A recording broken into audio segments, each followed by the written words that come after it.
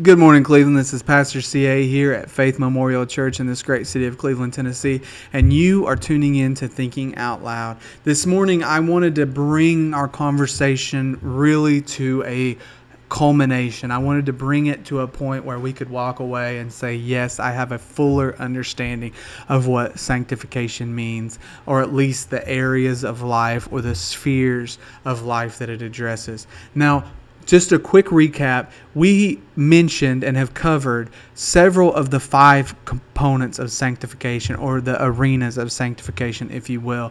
And it is this: it's sin, Savior, service, safety, and spirit. And through the program this week, we have covered what it means to be separated from sin, what it means to have that metanoia, that paradigm shifting epiphany. We have covered what it means to be separated unto our Savior, that God didn't just die for us so we wouldn't go to hell or so that we wouldn't have sin, but He separated us for intimacy with Him. We have covered what it means to be separated unto service, the idea that you're not just being separated from the world, and you're not just being separated unto intimacy with God, but even in being separated unto intimacy with God and gathered together with that community of faith, you are then separated out or appointed for a specific purpose, that God has something that He wants you to do, a work that He wants you to accomplish, that He's specifically handcrafted you to do for the kingdom and for the furtherance of the gospel. That's the 3 main areas that we've covered. And when we first began the conversation, I mentioned to you that for a long time, I had preached that sanctification covered 4 arenas. I had told you that I thought that it was sin, Savior, service, and spirit. And it was only a week or so ago when I was reading through the book of Exodus that I came across Exodus chapter 8, verse 21, when the Lord says, I will set apart the land of Goshen. And He says this in the midst of the 10 plagues, and He shows that in setting apart the land of Goshen, where the children of Israel were dwelling, He was going to spare them from the plagues and the penalty and the punishment that was coming down upon Egypt. And if you look through the Exodus narrative and the 10 plagues, what you see is that there is provision, there is instruction, and there is protection for the children of Israel so that they don't have to endure the same hardships and difficulties that the Egyptians have to face